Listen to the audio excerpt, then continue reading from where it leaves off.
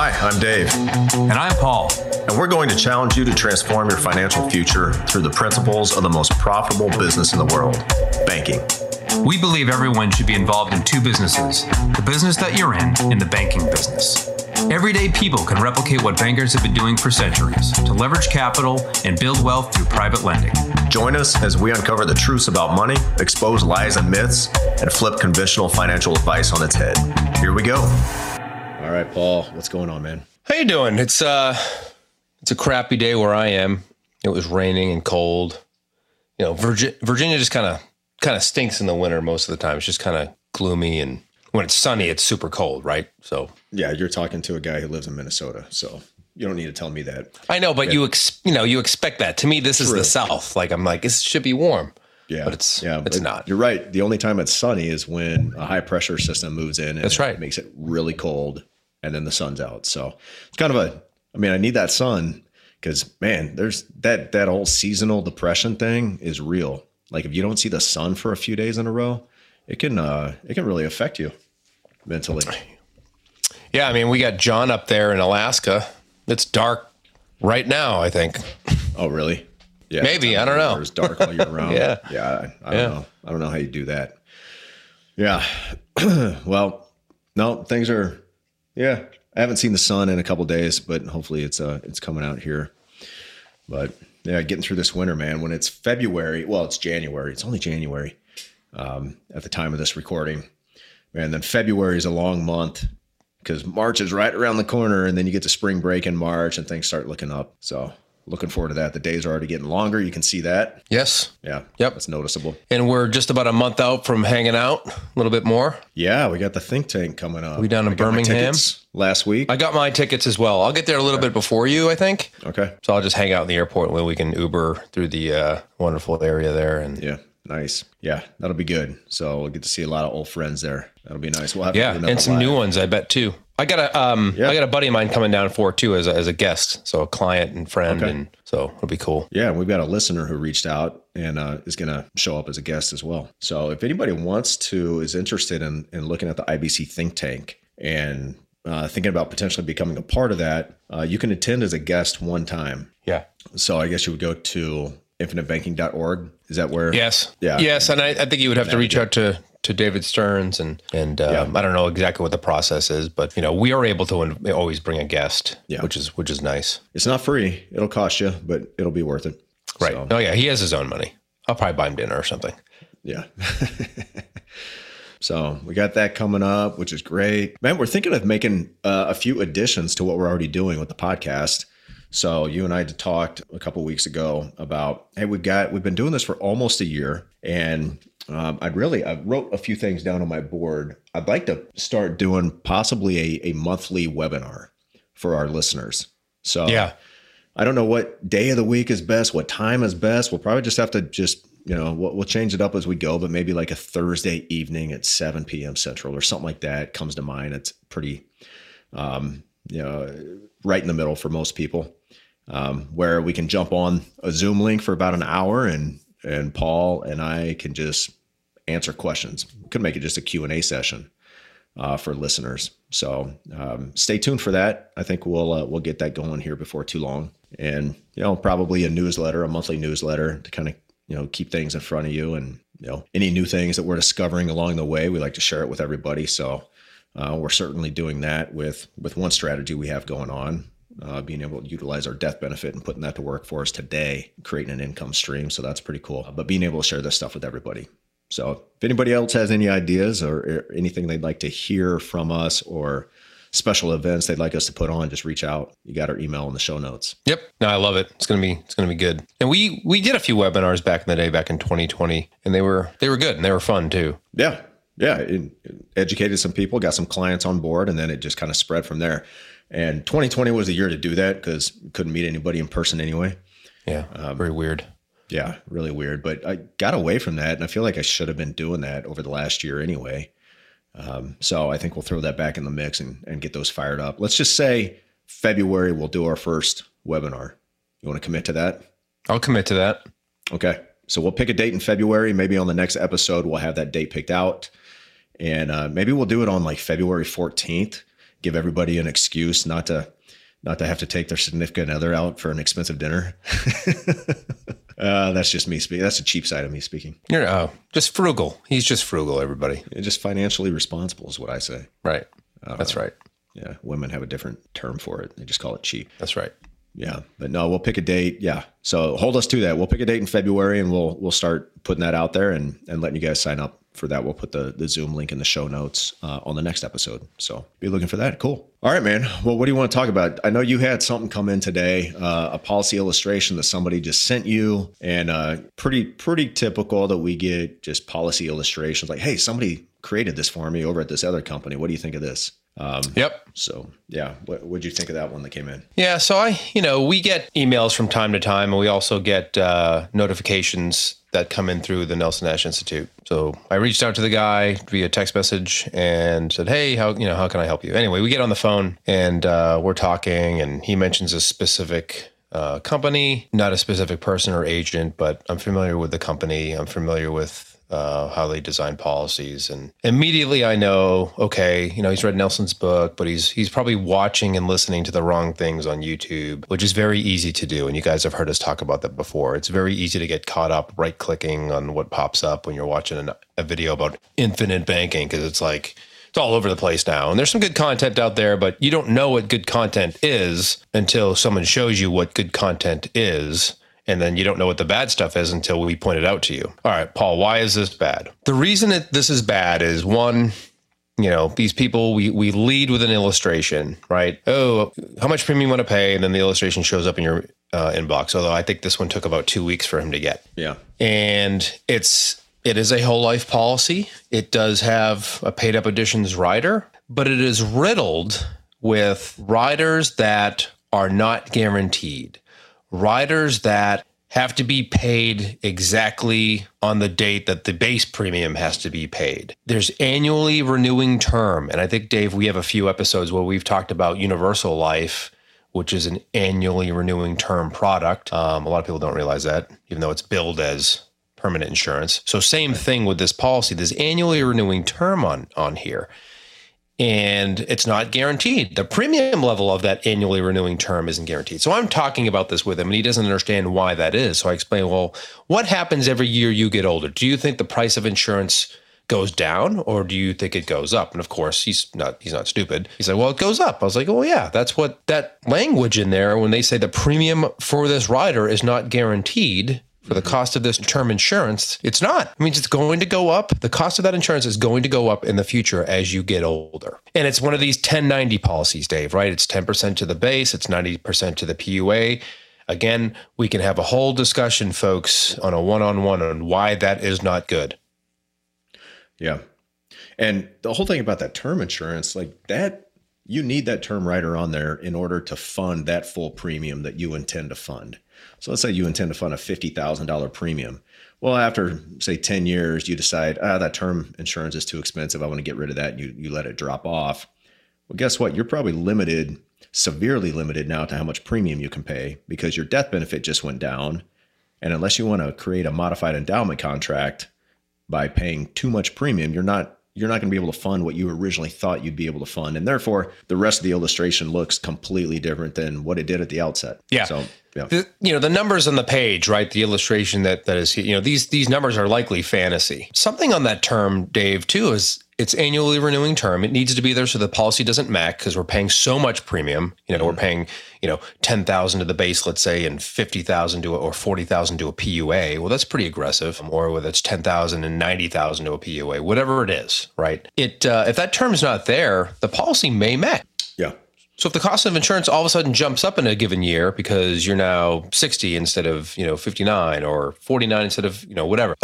And once that policy mechs, folks, it's always going to be a mech. So anyway, you got to know what you're looking at. So I appreciate his sending this to me just so I could look at it, because I've heard of other agents receiving these from people like, hey, can you take a look at this? Does this look good for IBC? And we end up wasting we'll spend an entire session and I'll just be talking about what is wrong with this and why it's risky for the client to get involved with an agent who would sell something like this. Right. There's a lot of fine print involved there. And a lot of times that fine print says something along the lines of, in order to continue paying said premium or said paid up additions, the insurance company may require you to prove your insurability, which means it's not guaranteed. It's not guaranteed. It's not annually renewing. It's right. You have to qualify for it every year. You lose your insurability, you can't pay the premium. So, and then, your whole plan of now, okay, big deal. I don't have to pay the full premium. That sounds like a good thing. Not when you understand infinite banking, right? Because you're still going to have that same income coming in. Now you need to find somewhere else to put it. Well, if you've maxed out your premium, you maxed out your policy, you have nowhere else to put it other than somebody else's bank. And giving that control and ownership, you're actually giving ownership of that money away to somebody else when you put it in a bank. You're nothing more than an unsecured creditor. The bank owns your money. Yeah, no question. Yeah. Yeah. So the other thing I don't like about these, Dave, is, the idea that we're always teaching our clients is I want the contractual ability to pay high premium for as long as possible. Right. Be it 30, 40, 50 years to the day I die, let's say. These policies don't afford that guarantee, do they? No, they don't. And especially if you're along the mindset that every year I'm alive, I'm going to make more money. I'm going to grow my income every year. Like if that's not your goal, then you probably need to reevaluate what your financial goal is. If your financial goal is not to earn more next year than or earn more this year than I did last year, then there's probably some tweaks you can make to make that your goal, to make that. It's not, I want to save or accumulate this much.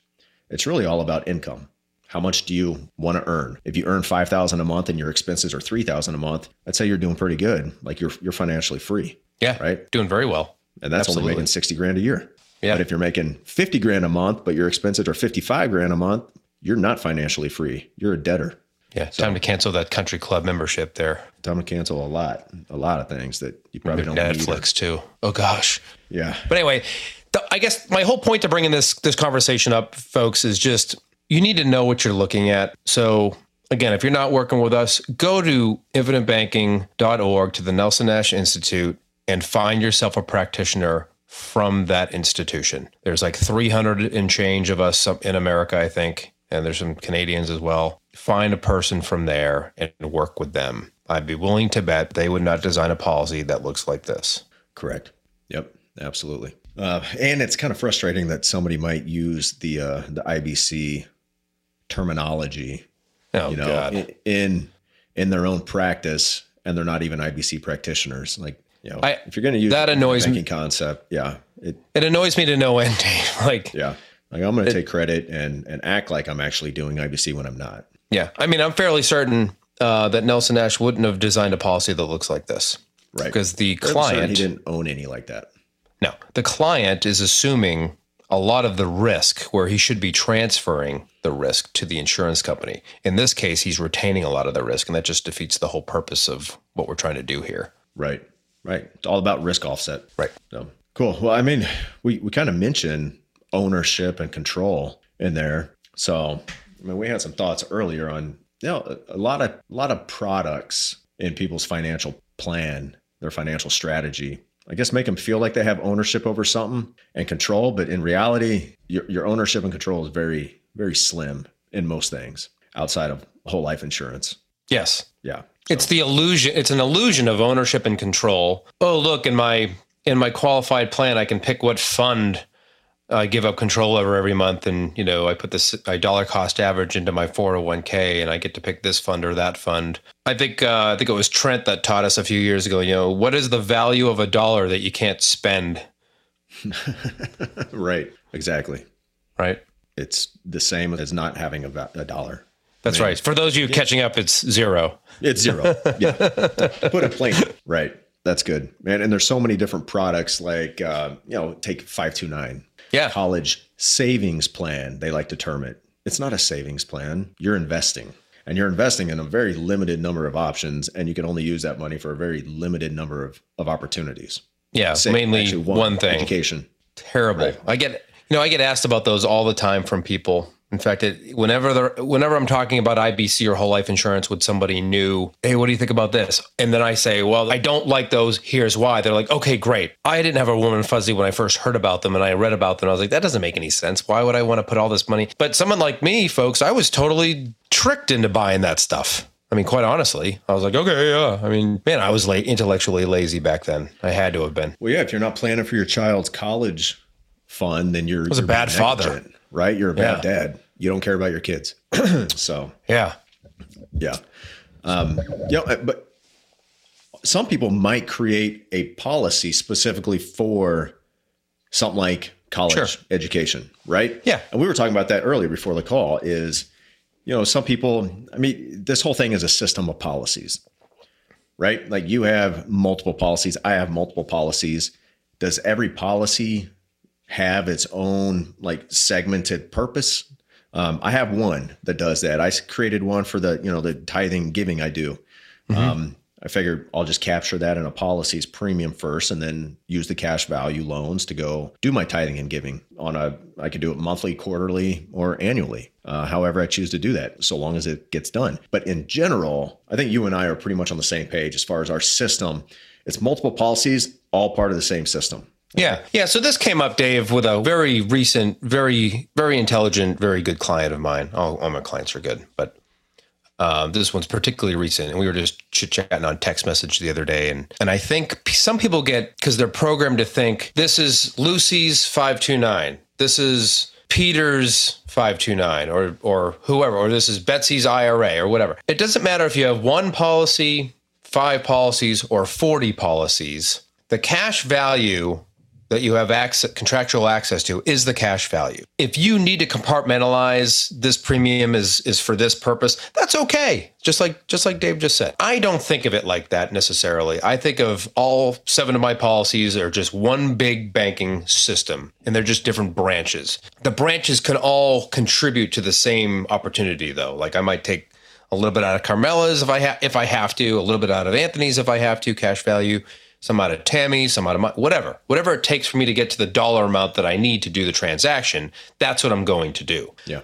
So don't think, folks, that you need to necessarily think, all right, this is Lucy's college dividend paying whole life insurance policy that you can do that. If Lucy's the only kid you have, sure, that makes perfect sense. But you can use your premium dollars that create cash value in your own policy to pay for Lucy's tuition. You could use your wife's or your husband's or whoever, right? So don't think that you're kind of shoehorned into like one thing, unless that's just how your brain works. And some people are like that. So one system, It's one system. Right. And some people might like that. I was talking to a guy today who has had a policy for a certain number of years, and he doesn't even know if there's cash value in it. But the way it was sold to him and the way he decided to get that was it's just a vanilla whole life policy. I think no PUA, so all base. And he's just planning that as a retirement policy. So by the time he hits, I think, he said like age 55, he can start taking $3,000 a year tax free from that for the rest of his life and never run out of money. Right. And I said, great. Now, how about a policy to fund the expenses of life?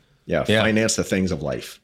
Right. Because what's more important, saving for retirement or financing the things of life today? Well, you got to finance the things of life today. You just have to, or else you go into debt or you go without. So there's that. So in his mind, he's thinking, I got this one dedicated for just retirement. So that's my retirement plan, part of it. And this other one will just be to grow my capital and use it for opportunities. So that's a good mindset too. However this works in your mind, because we're certainly not all the same. Like I'm not an engineer. When I talk to engineers, sometimes we speak different languages. Yep, and all the time. I want to overcomplicate and overthink everything in general.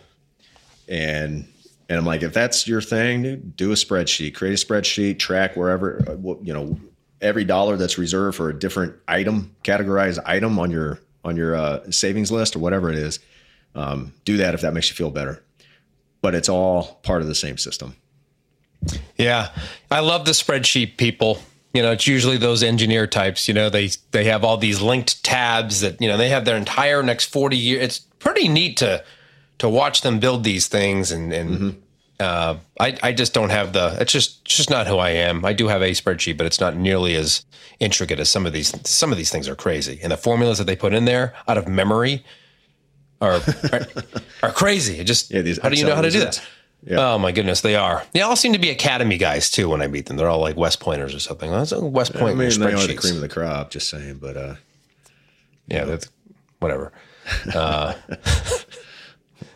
Anyway, the other thing you said something earlier about income and financing the needs of life, and it makes me think of going back to Nelson's book, quite honestly, is, he's showing you how you can finance different things. And then he shows you in some of those examples how later in life, this person is taking passive income off the policy. And of course, he's illustrating that they're doing dividends or partial surrenders and stuff, which he later says, I would not do that, right? I would just use loans. Yeah. But anyway, if you solve your need for finance using this product, you will end up with more life insurance, death benefit than you ever could have dreamed of having, getting past the underwriters.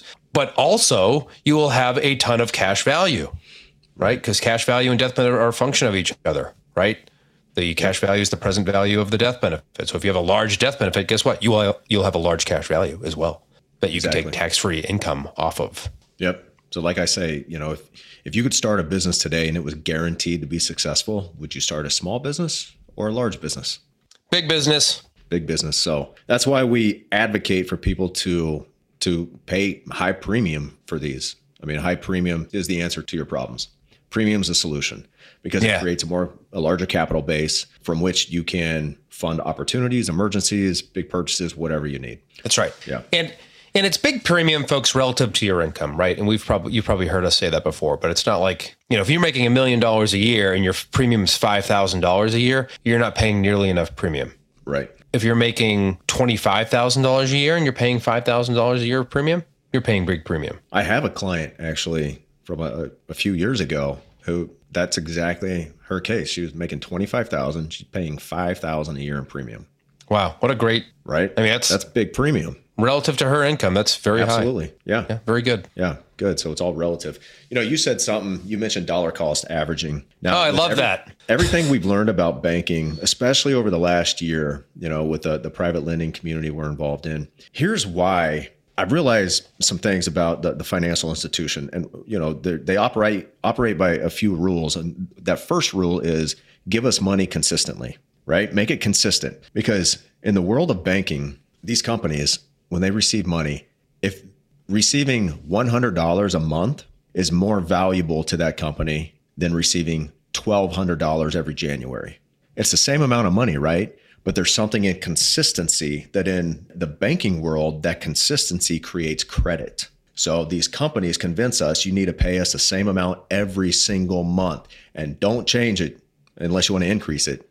Of course. Don't ever decrease it and don't ever stop making those payments. No matter what is going on in the stock market, keep making those payments, dollar cost average, right? That's a term that they just beat into your brain. Because for those companies that are receiving your funds every single month on a consistent, same day, same amount every single month for years on end, that creates huge credit capabilities for that company to go make itself richer, right? You don't get any rewards from what they do on the other side of the ledger, right? Yours is strictly, what happens to that stock, what happens to that fund. Right. But they're able to leverage your consistent deposit every month, just like the banks do, for lines of credit to go make themselves wealthier. Imagine that. Just remember that. Nothing they tell you is not good for them. Some of it may be good for you, but all of it is good for them. Like their monthly checking account fees from some of these banks, one of which just got in big trouble for that. Really? Yeah, one of the big ones. They get in trouble they're in the news all the time, like every decade or even more often, like, multi-billion-dollar lawsuits. Oh, and it doesn't even matter. They throw these numbers out to the public. Like, Goldman Sachs paid $400 million in a fine and people are like, oh my God, big money. That's nothing. It's nothing. That's nothing for what they were able to earn while they were defrauding people. That's right. Yeah, no question. It's like, and now I've seen these ads for open commercials. Like, this is a good thing. Like, you get like Skynet or some robot managing your freaking portfolio or something. Oh, wow. I forget what the heck the algorithmic thing they called it. It had a name, and it's just like, it's just one thing, one product and one gimmick after another. Just to separate you from your money in the hopes that, yes, if you do this, you're going to earn 12%, just like this guy says on TV every year somehow. But none of it's true, unfortunately. Yeah. And I think a lot of people are realizing right now, which is why I feel like a lot of people have been turned on to infinite banking recently, because they're finally coming to grips with the reality of the market. They've been told. I don't know how you feel about this, Dave, but I've told people, sure, you have cash value. You should do stuff with it. Maybe you should find you're going to do what you're going to do with it. Maybe you finance something. Maybe you pay for a wedding. Maybe you finance a business venture or an investment. Whatever you're going to do, you're going to do. But I tell you what, just paying adequate premium relative to your income over a lifetime and just letting that ride is actually pretty damn good over the long haul. Yeah. Especially when you consider how much you can take out of it later in life. Let's, pick age 70 or age 75 or whatever, 65, when you want to start taking passive, quote, passive income off the policy. Right. So if you did nothing else, but just redirected money that you otherwise would have put in your 401k or your IRA or any of this other stuff, all these inventions of politicians in Wall Street, you would have a nice chunk of money someday that only you have access to. That's private, that's not taxed, decrease. Yep. And it'll never go down in value. Yeah. So anyway, I'm not saying that's all you should do is pay high premium and that's it for 50 years. That's not what I'm saying. But I tell you, just doing that isn't bad. Isn't the worst thing you can do. No question. Right. And it'll, just doing that will probably inspire you to learn more about how to control your money and put that cash value to work somewhere else as well at the same time. Right. So dollars working two places at once. And just the money you wouldn't be taxed on, because the money's all in there now. It's not properly used. It'll never be taxed ever again. Right. That has tremendous unknown future value because unknown. Yeah. They're going to have to prop up Social Security somehow. Maybe they'll just print their way out of it. Well, that seems to be the way. That's the way. Yeah. So stupid. All right. Well, maybe we'll cover that in another episode. Anyway, hey, we'll call that an episode, and we'll plan to see you all next week with a new date for our first live webinar in February. All right. Control your capital. Or somebody else will. Hey, thanks for listening, everybody. If you'd like to have a conversation with us to see how you can become your own banker, or if you have any questions or topics you'd like us to tackle on a future episode, please send us an email to davidandpaul@theibcguys.com. And subscribe and leave us a review if you're on Apple. Follow and leave us a 5-star review if you're on Spotify. And please share this with your friends. We'll see you next week.